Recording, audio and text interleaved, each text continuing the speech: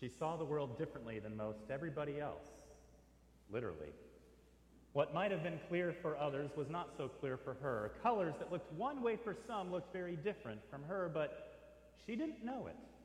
If you asked her if there was anything wrong with her eyes, before she met with her eye doctor, she would have said, well, I wear glasses, but other than that, I'm just fine. Then one day she was told that something was very wrong. Something had been clouding her vision, changing the way she was able to perceive things, something called cataracts. The doctor said she would need surgery for it. And so after the doctor had finished the procedure, she began to look around with what you might call new eyes. Somehow suddenly, like the blues were like really blue. The colors were brighter than before. A simple purple container by her bedside suddenly looked dazzling and brilliant.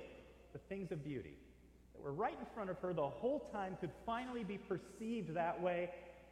And yet she had become so used to seeing things the old way that she just assumed that's the way that things were, that there wasn't anything more than what she could already perceive.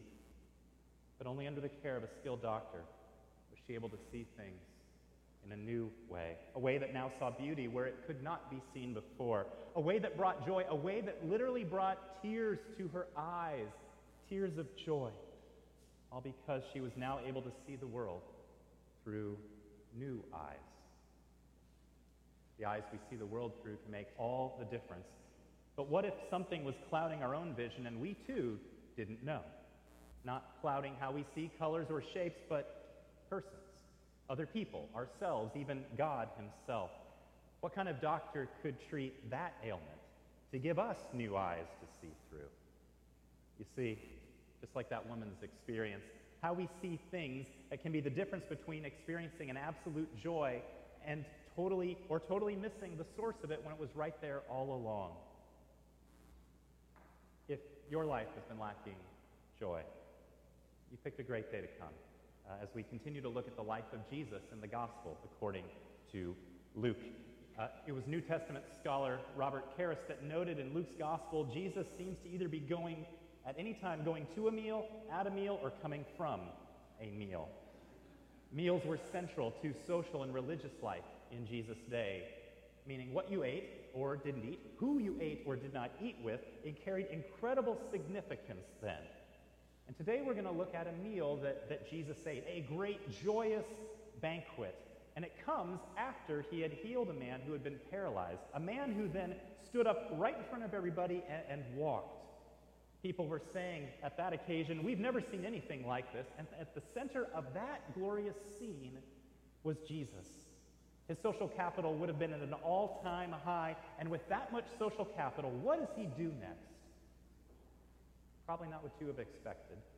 We see the answer in Luke chapter 5, beginning in verse 27. This is the word of the Lord. After this, Jesus went out and saw a tax collector by the name of Levi sitting at his tax booth. "Follow me," Jesus said to him. And Levi got up, left everything, and followed him. Then Levi held a great banquet for Jesus at his house, and a large crowd of tax collectors and others were eating with them.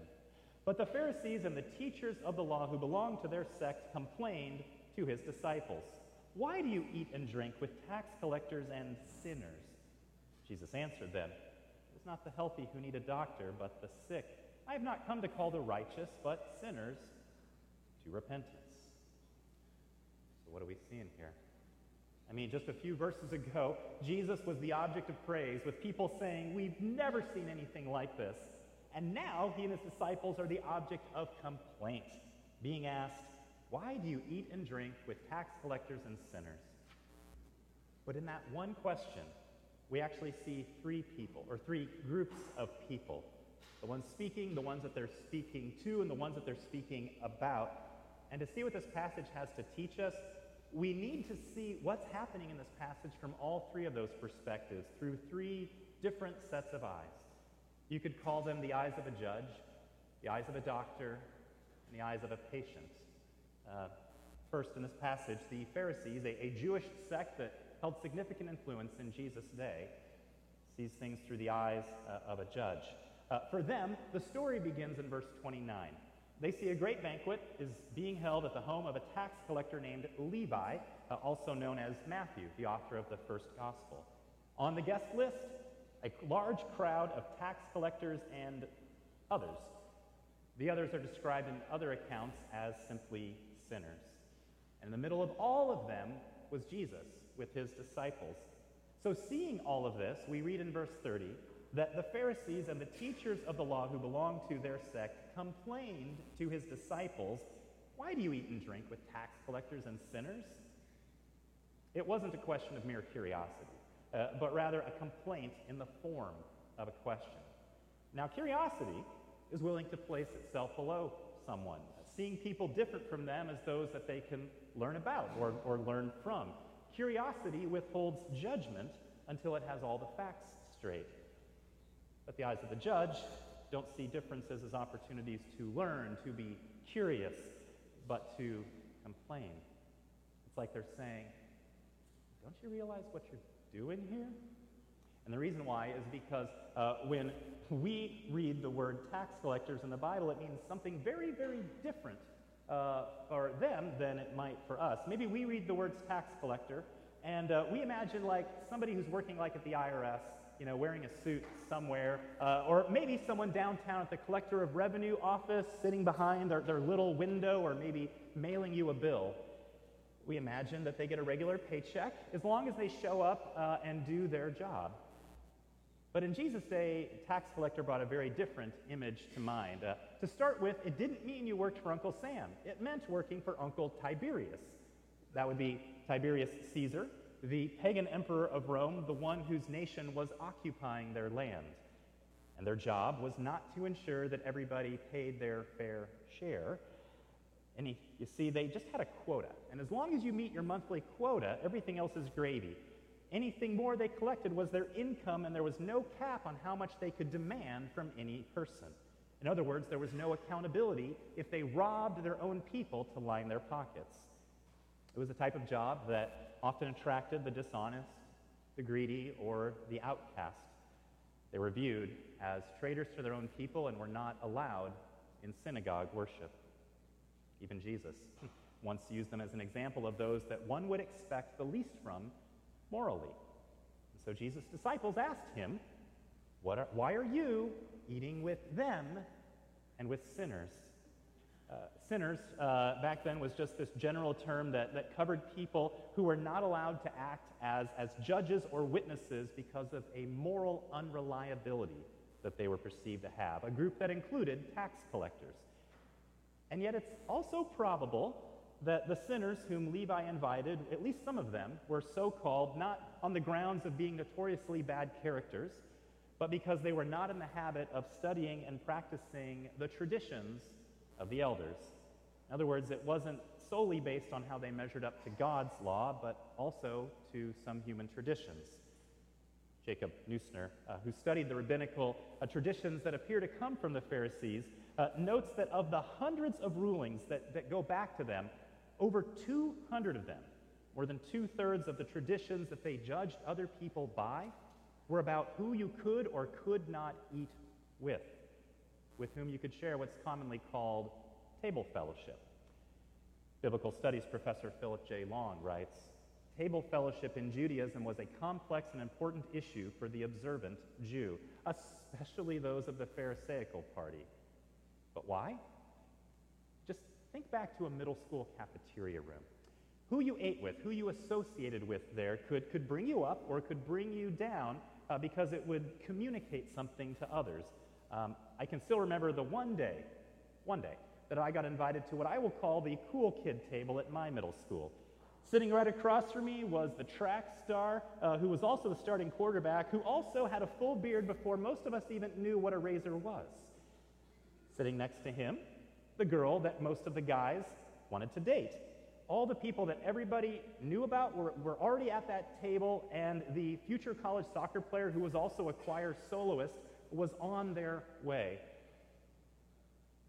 But when I sat down among them, and the bearded middle school quarterback, whose name is, I think, still on some of our record boards somewhere decades later, and he saw me sitting there next to him, all he could say was, "What are you doing here?" Unfortunately, the one who invited me, the king of middle school hairspray, had not yet sat down yet. What bonded my usual table, which included a kid who was known mostly for a very unpleasant smell, was that we just didn't want to sit alone. While the people at this new table really could socially lift me up, I could also bring them down. The quarterback knew that. You see, if they liked me, it was either because somehow I was really cool and no one else noticed it, or they were not that cool. I only mention that because, similar to a 1990s middle school cafeteria, in Jesus' day, who you ate with would communicate something to others. First, sharing a meal together established a covenant relationship of friendship, which normally also signified approval. The issue of eating with sinners was sensitive in Judaism because some believed that eating with such company conveyed an acceptance of their sins. As one scholar notes, such table fellowship implies welcoming these people into extended interpersonal associations, which the Pharisees thought would make a person unclean. Another scholar illustrates just how strong these views were by pointing to the days in our own country of segregated schools, bathrooms, and drinking fountains, where fear of close contact with those that were not white was based on the assumption that it would somehow make another person unclean. And so laws were enacted to ensure people kept their distance.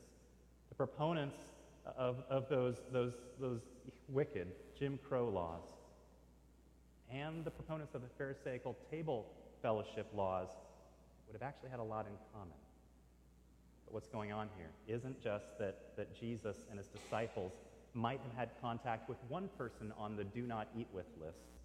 The mention of a large crowd in verse 29 implies that they were outnumbered by those whom the religious in-crowd looked down upon, which means it was a lot less like me getting invited to the cool kid table and a lot more like Beardy McSportstar deciding he wanted to sit down at my table. You see, while socially I had everything to gain by the table I was once invited to, Jesus had everything to lose by the table he was invited to. And as you read on, you realize it did cost him.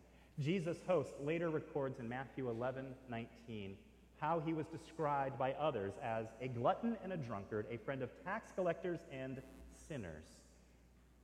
See, the Pharisees saw Jesus doing something so contrary to their own ways, it just didn't make sense.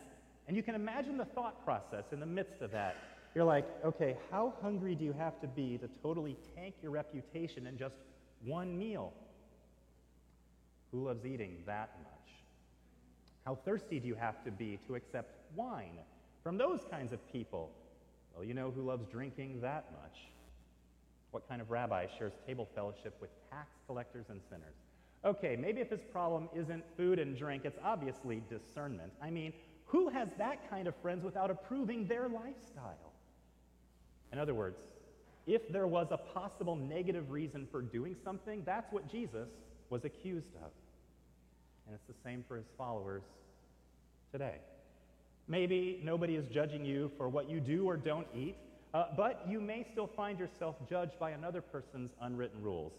Maybe not because of whose hospitality you receive, but because of who you're hospitable to.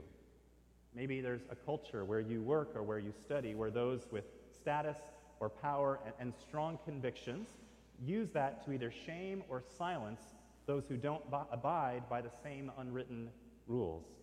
Maybe you've even experienced that in a church. If so, you know what it's like when the eyes of a judge are upon you, even if their standard has nothing to do with how God might see the matter. You see, the eyes of a judge can't always tell the difference between God's laws and their own traditions or convictions. Different practices can be assumed to be evidence of a different morality, or differences in how we relate to spiritual outsiders, what scholars call missiology, are instead seen as evidence of a different theology. Do they really believe what they say they believe? Those who see the world through the eyes of a judge tend to see themselves as the arbiters of the law, a role that was off-limit to sinners. For those who don't see themselves as sinners, but as the righteous, the word that Jesus uses kind of ironically in verse 32. For those who see themselves as one of the good people, Others' sins and their differences are not seen as reasons to move towards them, but reasons to move away from them, lest someone feels tainted by them, lest they risk losing their righteous status. When seeing the world through the eyes of the judge, not even Jesus sparked curiosity but complaint. So his dinner with sinners was not an occasion for their joy, but for their judgment through the eyes of a judge. The world is a very fearful place. So many risks of becoming tainted by it, so much to lose. But while the Pharisees saw Levi and company through the eyes of a judge, Jesus saw them through the eyes of a doctor. Verse 31, Jesus answers their complaint by asking them to reconsider their actions and his own actions by saying, it's not the healthy who need a doctor, but the sick. That's the perspective Jesus has in verse 27 when he sees Levi at his tax booth through the eyes of a doctor. We learned from Mark's gospel that his tax booth was by the sea, which meant he probably taxed local fishermen, like the 3 fishermen that had just left everything to become followers of Jesus. In other words, when Jesus and the disciples saw this guy, there would have been no doubt about who Levi was, who he worked for, what he did. In their day, the sick was a metaphor for those who are spiritually unhealthy. And Jesus applies this term to the people that he's eating with, and never denying this reality. He even clarifies his meaning by saying, I have not come to call the righteous, but sinners to repentance. In other words, it's not because Jesus is indifferent to their moral or their spiritual state, or because he is blind to it, but precisely because he sees this about them, that he responds the way that he does. And so Jesus approaches Levi and says, follow me, inviting him to be Jesus' follower, his disciples, inviting him even closer, then having no problem entering his home and rubbing shoulders with others just like him. See, while the eye of the judge sees others' sins or reputation, their sickness, if you will, as a reason to move away from them, keep your distance, the eyes of a doctor sees the exact same reality as a reason to move towards someone. It's because a good doctor sees beyond the symptoms, beyond the presenting problem, to the underlying cause, to the need. It is not the healthy who need a doctor, but the sick. While the eyes of a judge may only see a problem to be avoided or a person to condemn, the eyes of a doctor see a need to be met. And so Jesus draws near, so much so that he became called a friend of sinners, a title Jesus never refuted. And maybe we believe this, that Jesus seeks out sinners because he sees their need, like a doctor seeks to meet the need of a patient. And maybe we picture him going about his work of forgiving and renewing and restoring people, but only grudgingly. Maybe we believe that he does make the first move in coming to sinners, but in the face of persistent sin, needing constant confession and constant repentance, we assume he gets at least annoyed, if not disgusted, when people have to keep coming back to him, still needing forgiveness, still needing his grace. And if so, remember the type of person Jesus compares himself to. In his book, Gentle and Lowly, Dane Ortland offers this illustration. A compassionate doctor has traveled deep into the jungle to provide medical care to a primitive tribe afflicted with a contagious disease. He has had his medical equipment flown in. He has correctly diagnosed the problem, and the antibiotics are prepared and available. He is independently wealthy and has no need of any type of financial compensation.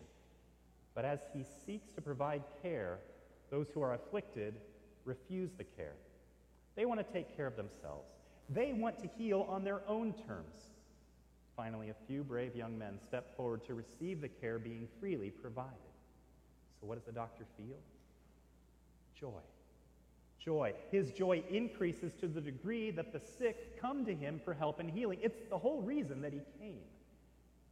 So with us, and so with Christ. He does not get flustered and frustrated when we come to him for fresh forgiveness, for renewed pardon, with distress and need and emptiness. That's the whole point. That's what he came to heal. As Thomas Goodwin writes, Christ's own joy, comfort, happiness, and glory are increased by his showing grace and mercy in pardoning, relieving, and comforting his members here on earth. See, Jesus seeks out sinners, like a doctor seeking out the sick, and delights to meet their needs for forgiveness, cleansing, and spiritual health and life. He sees not only their sin, which would push people away, but also the need that's doing this at the same time. And like any good physician, he doesn't just treat the symptoms, but he addresses the underlying cause, because Jesus often sees something that others do not. To illustrate, John Entwistle, the former bass guitarist for the rock band The Who, once made a guitar from the parts of 5 broken guitars. He called it Frankenstein. Entwistle describes his creation this way: I put this together in San Francisco on a day off, partway through a Who tour. It's the remains of 5 smashed basses, hence the name Frankenstein. The neck, pickups, and circuitry are from a dead slab bass. The tailpiece from a jazz bass. The pick guard from a black P bass, and the machine heads from 2 white P basses. It took 2 hours with a Phillips screwdriver and a soldering iron, and I was ranting around my hotel room and screaming, "It's alive! It's alive!" I used this baby from 1967 onwards through our most famous tours, and I might add, if you've ever heard the theme song from CSI Miami or New York, you've heard the sound of Frankenstein. After Entwistle's death, it was auctioned at Sotheby's in London. It was expected to fetch about $10,000 American. Instead, it fetched a staggering $100,000. Anyone looking at those broken guitars would have assumed they were good for nothing, fit to be thrown out. It took the eye of a master craftsman musician to see their potential for resurrection.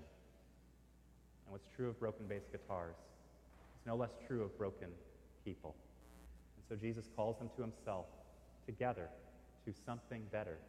Jesus calls it repentance. He was doing it at that dinner with sinners and continues to do so today. It's what we see in Luke chapter 19 when Jesus meets another tax collector named Zacchaeus. Now, in a job when your income is proportional to how much you're able to extort others, Luke makes a point to say he was rich. Safe to say he was also not Mr. Popular. His occupation had already put him out of the synagogues. But by the time Zacchaeus would have heard about this rabbi that people call a friend of tax collectors and sinners, a friend like him, he was eager to meet him but didn't know what he looked like. And so, desperate to do so, he does 2 things that dignified adult men did not do in that day. First, he ran to get ahead of the crowds, and second, he climbed a tree so he could see over a crowd he was too short to see through or around. And you can just imagine the look on Zacchaeus' face when, in a culture where honor was given to another by agreeing to be their guest, Jesus points him out in front of everybody and says, "I'm staying with him," publicly conveying a kind of acceptance that would have been unheard of for a chief tax collector. And as Jesus sees beyond his sinful deeds to the deeper needs, like a doctor with a patient, he applies the treatment that Zacchaeus so desperately needed. And just like that, a man who was known for his greed became a man of tremendous generosity. And where he had defrauded others, he publicly committed to repay them not only double, which the law required, but 4 times as much. In other words, repentance had come because the one with the eyes of a doctor came to seek and to save the lost. For centuries, Jesus has been gathering broken pieces of humanity, reclaiming them, restoring them, and making them into something beautiful. When John Entwistle did it with guitars, he called it Frankenstein. When Jesus does it with people, he calls it his church. And in Luke 5, Jesus is doing so in what for the Pharisees would have been an absolutely scandalous way, through a dinner table. Again, Jacob Neusner observes that the Pharisees' zeal for ritual purity extended so far that they actually viewed the tables on which they ate their meals as somehow a representation of God's altar in the Jerusalem temple. In other words, for them to eat with someone was not only to declare that I have welcomed them, but to declare God has welcomed them as well. And that's what was so radical about Jesus' dinner with sinners. It was Jesus as God in the flesh declaring that God was welcoming sinners. And when you receive that kind of welcome, knowing your own need of it, then you begin to see the world through the eyes of a patient. See, if we think that we're the healthy, the righteous, one of the good people, we'll be tempted to see the world through the eyes of a judge. We'll keep our distance from those we might feel better than. We'll misread people, misread Jesus even. We'll become cynical and judgmental. But Jesus himself said, no one is good except God alone. And as both the psalmist and later the apostle Paul write, there is no one righteous, not even one. But when you know that you are the big shameful sinner, just like Levi did, like the apostle Paul did when he calls himself the chief of sinners, and then encounter the welcome of Jesus, begin to see him as a doctor and ourselves as the patient who need his care, then we too will be willing to leave everything behind to follow him. And yet we'll also find a kind of joy that can't be contained, the kind that wants to throw a party like Levi threw for Jesus and invite others to meet the one who had welcomed us like that, fellow sinners, just like us, exactly the people Jesus says he came for. And seeing this preference for sinners wasn't just something Jesus became known for, but also his followers.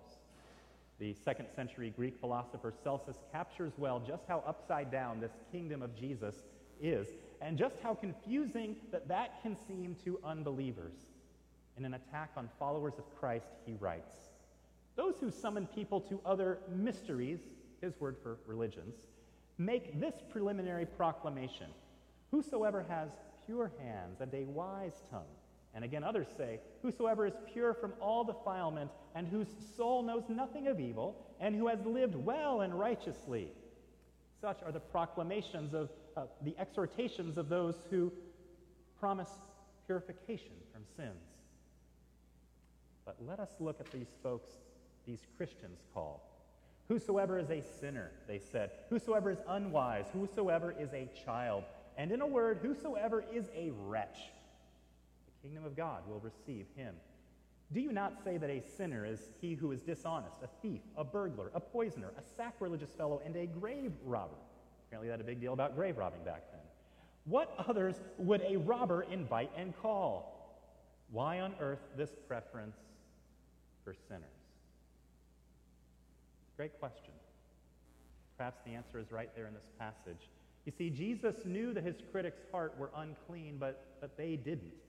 He would later refer to the same group as whitewashed tombs. In other words, clean-looking on the outside, unclean on the inside, dead on the inside.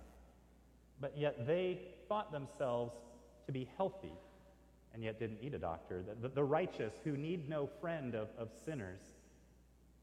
Those at Levi's house, on the other hand, they would not have been under the same illusion.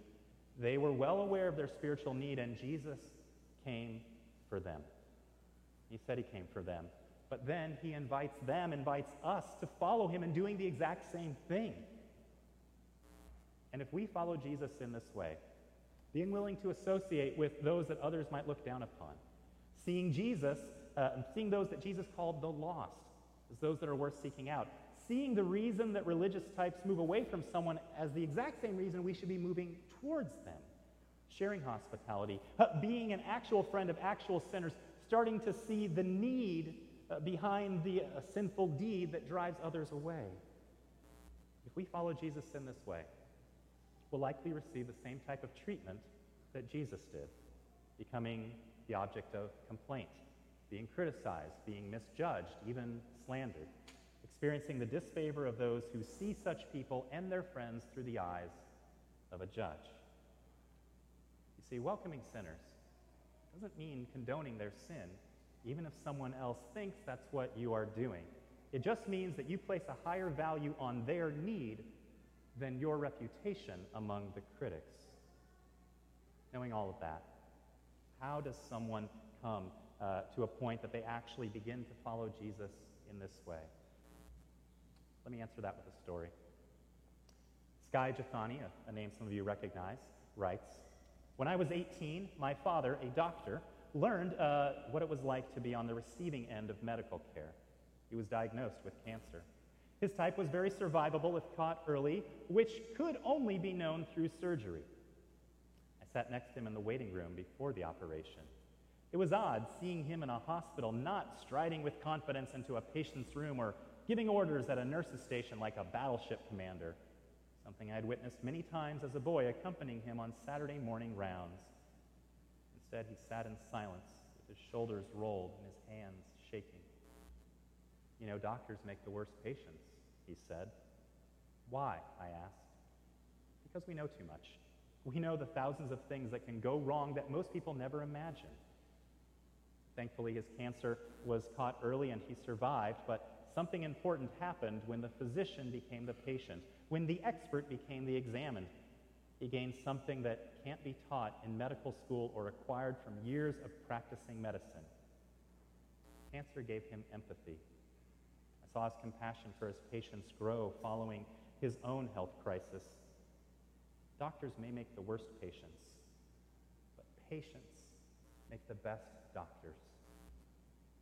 Friends, when we see ourselves as the very ones that Jesus came for, real sinners who need a real Savior, the sick who need a doctor, when we see the world through the eyes of a patient, we find that there's no more vantage point to look down on others in self-righteous judgment.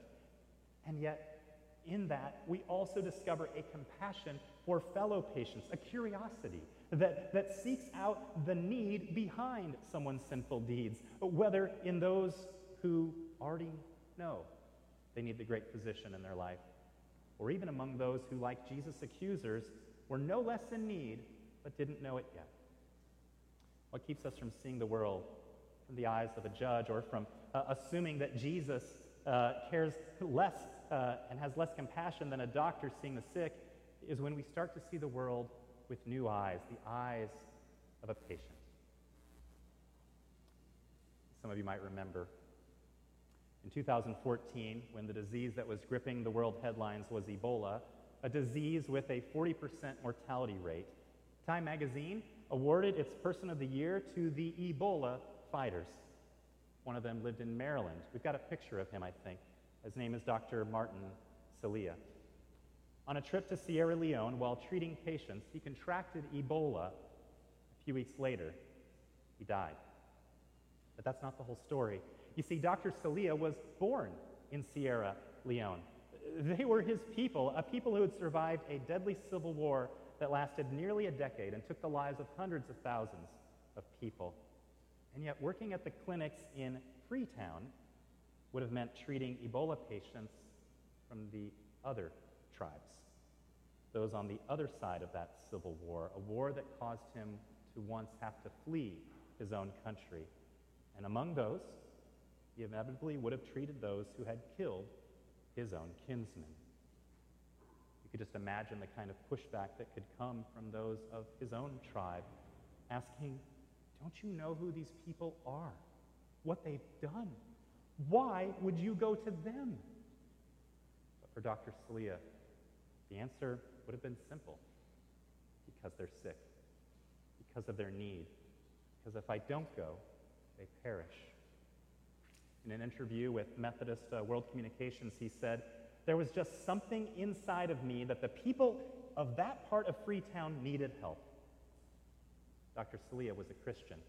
In love, he drew near to others, not because of a perceived greater worthiness or righteousness, but simply because of a great need. In the end, gave his life for them so that they might have life. And he learned it from Jesus, because that's what the great physician, Jesus Christ, did for him, did for you. In coming to this earth, drawing near to sinners just like us, identifying with sinners, not just in Levi's home, but on the cross, taking the place of all sinners there who see their need and turn to Jesus for life in repentance and in faith, suffering rejection from men on the cross so that you might find acceptance from God, suffering death so that you might have life, might have joy, and learn to see the world through new eyes. Let me pray for us.